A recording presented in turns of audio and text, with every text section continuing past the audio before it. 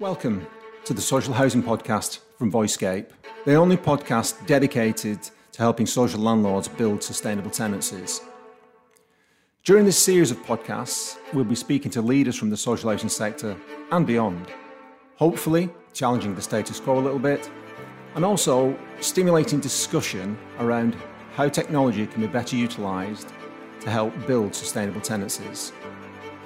I'm your host, John Doyle, the Chief Exec and founder of Voicescape.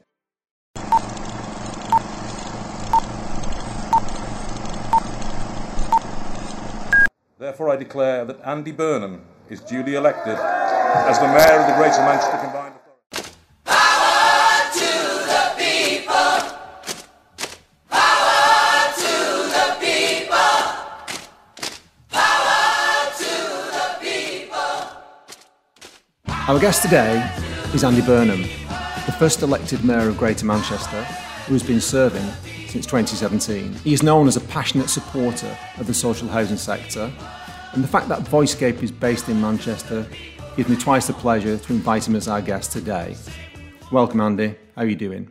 I'm okay, John. How are you? I'm very good, thanks. I'm very good.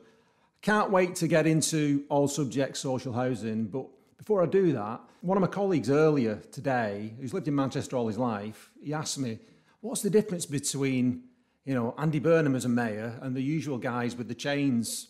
So I thought, well, it's interesting that's still out there, isn't it? So I thought what I'd do to start with is ask if you could just give us a bit of a talk around that, but at the same time, lay out what you see as your broader mission as the mayor. Yeah. So I'm part of a new breed of mayor, not the ceremonial mayor. That's the old historic sort of position of people who have the casting vote on the council, but I think very much in a ceremonial position, a hangover from days gone by. The mayor role that I have is what's called a metro mayor. So it's a metropolitan area. In our case, 10 boroughs, 2.8 million people, and it's an executive role, decision-making role. So it is very different, and I think this word mayor gets used so much now because it can be the leader of a council, and it can be a ceremonial mayor. So people are understandably becoming confused. But the role that I occupy is that sort of strategic, conurbation-wide decision-making role, and new in England in many ways. Obviously, we've had a mayor in London for 20 years. Mayor of Greater Manchester, the office of the mayor is coming up for 4 years old, same in Liverpool, same in Birmingham. I think, though, people are beginning to understand the role of the mayors, and maybe that's come a bit more to the fore this year with everything that's been happening during the pandemic. If you go abroad, if you go to the US, the role of the mayor there is very, very understood in terms of running those big cities. So I think England's got some catching up to do here. Most other parts of the world have a very strong system of regional and local governance, and in this country we're a bit London-centric, aren't we? A bit Westminster-centric with the way we do things. Yeah, just a bit. We'll come on to that in due course. I've got to ask you, the white paper on housing came out today. Have you had a chance to have a look at it? I appreciate you're busy. Have you seen anything of it? I haven't, John, just because we've had a series of meetings today back to back on pandemic-related matters. So it's I don't get the chance to read white papers during the day. It's normally weekend reading, so I will probably catch up with it on Saturday or Sunday. But I'll ask you a question. How do you feel about it? Well, it's nothing if not entertaining. Okay. I mean, it's an interesting read. I've not read it end to end. I've had a bit of a scan. The foreword is entertaining because Boris regales us with a tale of him visiting a council flat in Wolverhampton in the late 80s, rising damp and condensation. And it obviously really struck him to his heart. He really remembers it. And I was thinking, I wonder what that poor family living in that council flat, what impression it's left on them. Did he explain why he was going, or was this left unclear? No, he was there. This is a cracker. He was there as a cub reporter. I'm assuming that's like a junior reporter, but that might be an Etonianism. I'm not sure, cub reporter. The second page is also really interesting because it's actually got a picture of the current housing minister, quite brave. There's a picture next to his name. And we have had quite a lot of housing ministers over the last 10 years, most of them nameless, faceless and useless. But at least Robert Jenrick, we can now see his name, see his face. So it's not too bad. So yeah, it's entertaining, let me tell you. I was just going to, more seriously, I was wondering, Andy, did you have any expectations? Have you got any expectations what will be in it? And is there anything that you particularly wanted to be in it? I'd like it to free us up to get building and take away some of the shackles, to be honest. You know, the country needs more social housing. So free organisations up like mine to build it, either ourselves or working in partners. They just need to get the Treasury's grip off the whole system and free us up to build, because we know the sites, we know the partners, our registered social landlords. You know, we would get on with it if they freed us up and put the funding and the borrowing permissions in place. And it's frustrating, John, that it's so controlled by the Treasury, and I think that has slowed the pace of change over the last 2 or 3 decades. Okay, well, moving off the white paper in a moment, last point I'd make is quite interesting. It's got bullet points. Point 146, it really struck me, because this is in the white paper today. It puts as a statement of fact. It's statistics, so I don't know how factual they are, but it says between April 2010 and March 2019, local authorities built a total of 26,100 properties, social properties. That's what it says in there, for 9 years. Interestingly, there was an article in The Guardian this week where they were looking at it from another perspective, so more the housing associations rather than just the local authorities. And they were decrying the fact that in 2020, understandable with the pandemic, but in 2020, only 34,000 new social properties were built nationally. Yeah. And as a consequence, they reckon the waiting list for housing next year is going to double in time. Yeah. And when you hear some of the statements that have been made historically over the last few years, 500,000 houses, 1 million houses, there's some fantastic numbers pushed out there about what the country needs. It's really sobering within the space of a week to see those kind of numbers.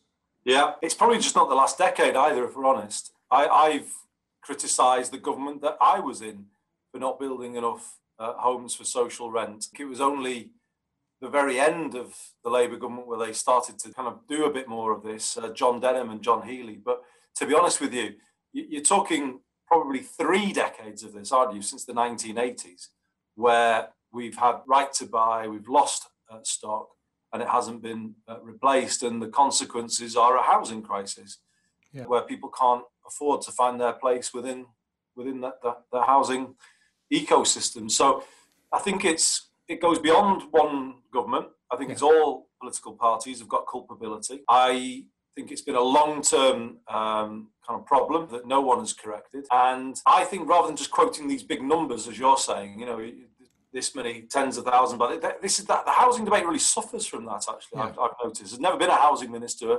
or somebody who knew a great deal about housing policy before coming into this role as mayor.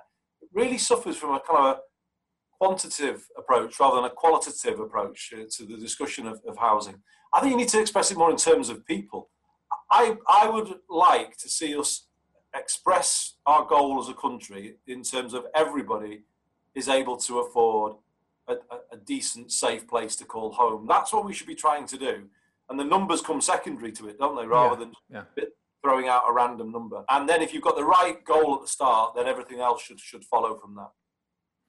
Okay, a bit closer to home. It's quite interesting living in Manchester, or living around Manchester, and seeing the programmes like Manktopia and all of this plethora of high-rise, modern private accommodation. In that context, in the latest version of the Greater Manchester Spatial what does the F stand for? GMSF? Framework, that's the one, yeah. Thank you. The leaders proposed land for 35,000 homes, was it? And I was just wondering what the allocation there might be for affordable social, call it what you will. Well, the spatial framework has a plan for 50,000 truly affordable homes. So when we say truly, what we mean is a Greater Manchester definition of affordability. 30,000 of which homes for social rent. So that's why I said before, vis-a-vis the white paper, I hope it's going to free us up, because I would want to get going on that, and if that means Greater Manchester Combined Authority becoming more of a commissioner or even a builder of those. You know, I'm open to all kinds of options. But yeah, we have a serious plan, and it does relate to some of those criticisms of how housing in Greater Manchester has become out of reach of some people in recent times.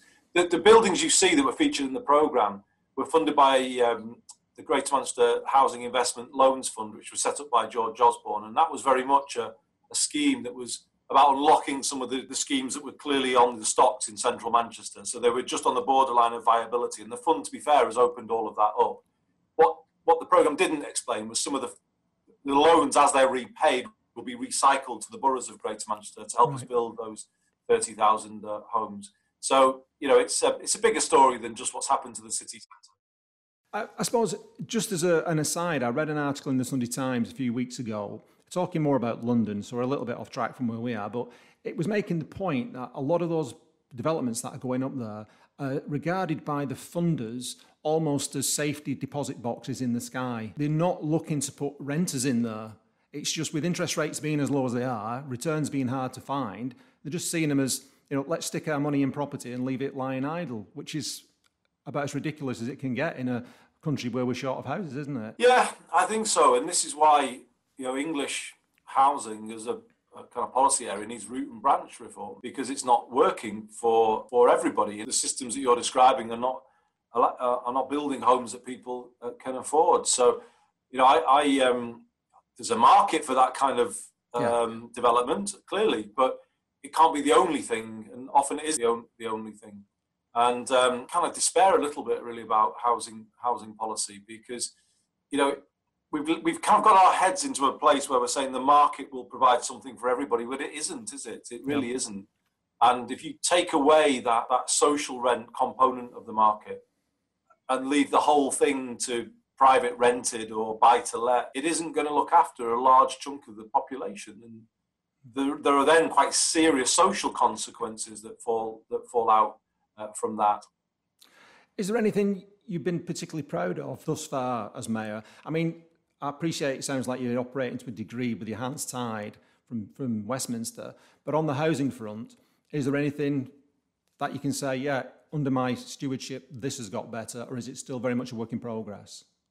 Well, the housing powers I've got are quite limited. But when I came in, I did say I would do something about rough sleeping. I said I would make that a personal priority. So if we go back to the mayoral election in 2017, it was an issue that was rising rapidly up the agenda because we were just seeing the numbers increasing almost week on week. And I'd become, as a backbench MP, I'd become more and more worried about levels of rough sleeping. So I said I would end rough sleeping in Greater Manchester by 2020, which was a bold claim and remains a bold claim. But actually on the official count last year, we'd got pretty much halfway towards that. So we reduced it for getting close to 50%. And, you know, today there are just over 100 people sleeping rough on the streets in Greater Manchester. It was 300 if you go back, to the start of my time in office. So by no means perfect. It was a big challenge to take on. You know, the pandemic's not made it any easier. But tonight in Greater Manchester, 480 people will be in a scheme called A Bed Every Night, which is a scheme which I set up, which is kind of difficult to fund, but I am finding a way of funding it with help from the National Health Service in Greater Manchester, and it's truly groundbreaking, I think, what that is doing. So, you know, I have some pride actually about what we've done on rough sleeping particularly. We've established a Housing First scheme with the government support as a pilot. And I was checking today before this podcast, we are getting a really high rate of people sustaining tenancies, almost 90%, which is amazing actually, which again says something about the quality of what's been built there. So yeah, I've got some pride about those things, but there's lots of other areas where I'd like to have seen more progress too. Okay, can I ask you, do you see, at a strategic level, do you see social landlords and social housing being a key component of that drive to reduce rough sleeping? Yes, and they have been. They've been brilliant, actually. Right. So from day one, you know, the GM housing providers, because they organise themselves as a group, we're right there straight away. How can we help? What can we do? So they've been absolutely brilliant, and I can't thank them enough. So we originally had a forerunner of Housing First called the Social Impact Bond, and we worked with Shelter on that. And that too was really successful. And then they've obviously helped with properties for that. They've been helping with properties for Housing First. So they've been great partners and have now set up something called the Ethical Lettings Agency. It's called Let Us. So that's where they work with private landlords who want their homes to be rented according to more, let's say, social housing principles. And Let Us, the Ethical Lettings Agency, is really now beginning to build its portfolio and is, again, part of the mix of things we need to reset the housing market in Greater Manchester. It will take time, John, so I don't think you can do these things overnight. No. But that was very much an initiative of our housing providers. They very much made the case that they wanted to do that, and it's really beginning to deliver results. Okay, I was just wondering, as part of has anything been learned on from the regional handling of the COVID crisis that might actually help housing providers going forward? What do you see, looking into 2021, what do you see as some of the greatest challenges they've got? Well, I think the big point that hopefully everybody's learned this year is the kind of intrinsic importance of housing to people's health. If you haven't got a home that promotes your health and well-being, that allows you to isolate with enough space to do so if you are symptomatic, that's not overcrowded. I mean, it's at the heart of everything, isn't it? And I think maybe that point has been understood better now than it would be understood in normal times. The parts of the country that have been hit hardest by COVID are not exclusively, but largely the places where the housing is poorest and actually where the employment is low wage, insecure. So that picture is very stark actually if you look at it now, and I hope that people can see that perhaps more clearly than they could before. Housing, in my mind, needs to be seen differently than almost like the market will provide. Decent, safe housing, as I was saying, needs to be everyone's right. And I think we need to start thinking of it in those terms, a human right in UK law, rather than just something that's a sort of discretionary good that the market may or may not provide. On that point, Andy, do you see other regions of the country where you look and think they're doing something better or they're doing something worse, or is it a fairly standard MO across the piece? Feels fairly standard to me because of the change that we've all suffered in recent years. But then I do look at Scotland and Wales with some envy, where they've been able to have sufficient levels of devolution to end right to buy. And if I can just tell you now, that if we had the ability to do it, we would do the same. And so I do look enviously at that, because we would have, I think someone was preparing me some figures. We'd already would have saved thousands of homes for social rent if we'd have been able to do that at the same time as Scotland did it a few years ago. So it is a bit frustrating to be able to look over there. That's what we mean by true devolution. That's what it could bring, and it's frustrating to be trapped within a sort of a kind of Westminster model of housing policy that hasn't delivered. It just hasn't delivered for the northwest of England, and yet we're still stuck within it. So the key for me is that freedom point I was talking about before. Give us real devolved freedom and flexibility over housing policy, because I'm certain we could do a better job than Westminster housing policy has done over the last few decades. I'm sure you could. It's interesting because I was going to ask you what you'd do if you had a superpower or a devolved power. I think we've got the answer there in terms of... Yeah, bigger than that though. I went to Finland last year because I was really interested in what they were doing on homelessness, and I went to see Housing First, which I thought was a project when I went to sort of see what they were doing. It turned out that Housing First is more of a national philosophy, that everything comes from good housing, basically, is that Finnish philosophy, which is accepted by all government departments, the central importance of good housing. And if I had that magic wand, I would have a Housing First philosophy in Greater Manchester, or indeed across England. I think it should be a human right in UK law. The great Nye Bevan was Minister of State for Housing and Health after the Second World War, because I think it was understood by them that those two things were kind of almost indivisible, really. They were two sides of the same coin. And somewhere along the line, the link between housing and health got broken in Whitehall and became very sort of remote. But I think we've got to kind of, coming out of this pandemic, get the two things right back together again. If you want to help the communities that most need help. If you want to level up the country, you would go straight to the communities that have been hardest hit by COVID, and you would start building 21st century zero carbon social housing in those communities. Brilliant. Let me remind you of something. I didn't meet you, but I saw you presenting a keynote speech at the Northern Housing Awards back in 2018. We won an award that night. I just thought I'd get that in. Congratulations. But what you spoke passionately about was the idea of converting unused town centre retail into much needed sort of social housing and affordable housing. And funnily enough, there was an article last week in the Yorkshire Evening Post or something by Nick Atkin, who's the Chief Executive of Yorkshire Housing, talking about exactly the same thing. And it just reminded me in advance of this podcast, it was a great idea then. And let's face it, high street retail is not going to be recovering anytime soon. And I don't care which high street you go down, there are basically 50% of all of the units to let. I'm just wondering about that idea. Is it something that's got any traction? Have you had any luck with it? Is there any appetite anywhere for that? It's certainly got traction. I mean, I'm not talking about, a generation of sort of rabbit hutch accommodation in outdated shops. I'm talking about levelling some of those old shopping precincts of the 50s, 60s and 70s and turning over the use of that land for residential purposes as opposed to retail. Because as you say, the retail isn't coming back anytime soon, if ever. And I think the time has come to rethink our sort of towns, our outlying towns. The benefit of building in town centres is you breathe new life into those places, which is often what local residents really, really crave. They want a sense of civic pride and, to see the places being renewed.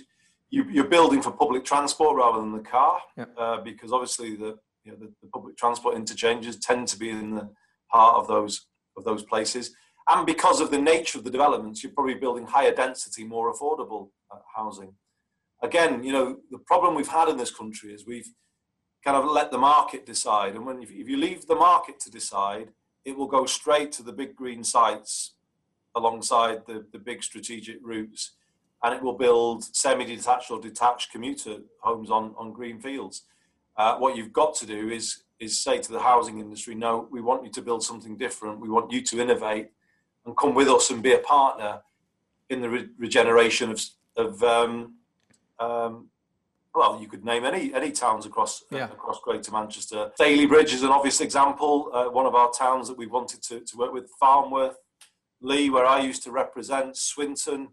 You've got a lot of outlying towns that are ripe for that kind of rethinking. And, yes, there is some progress. We have a Stockport Mayoral Development Corporation now, which is a master planning exercise that is looking to build 3,500 homes beneath those famous railway arches in Stockport. So maybe that's a template there that other places can use.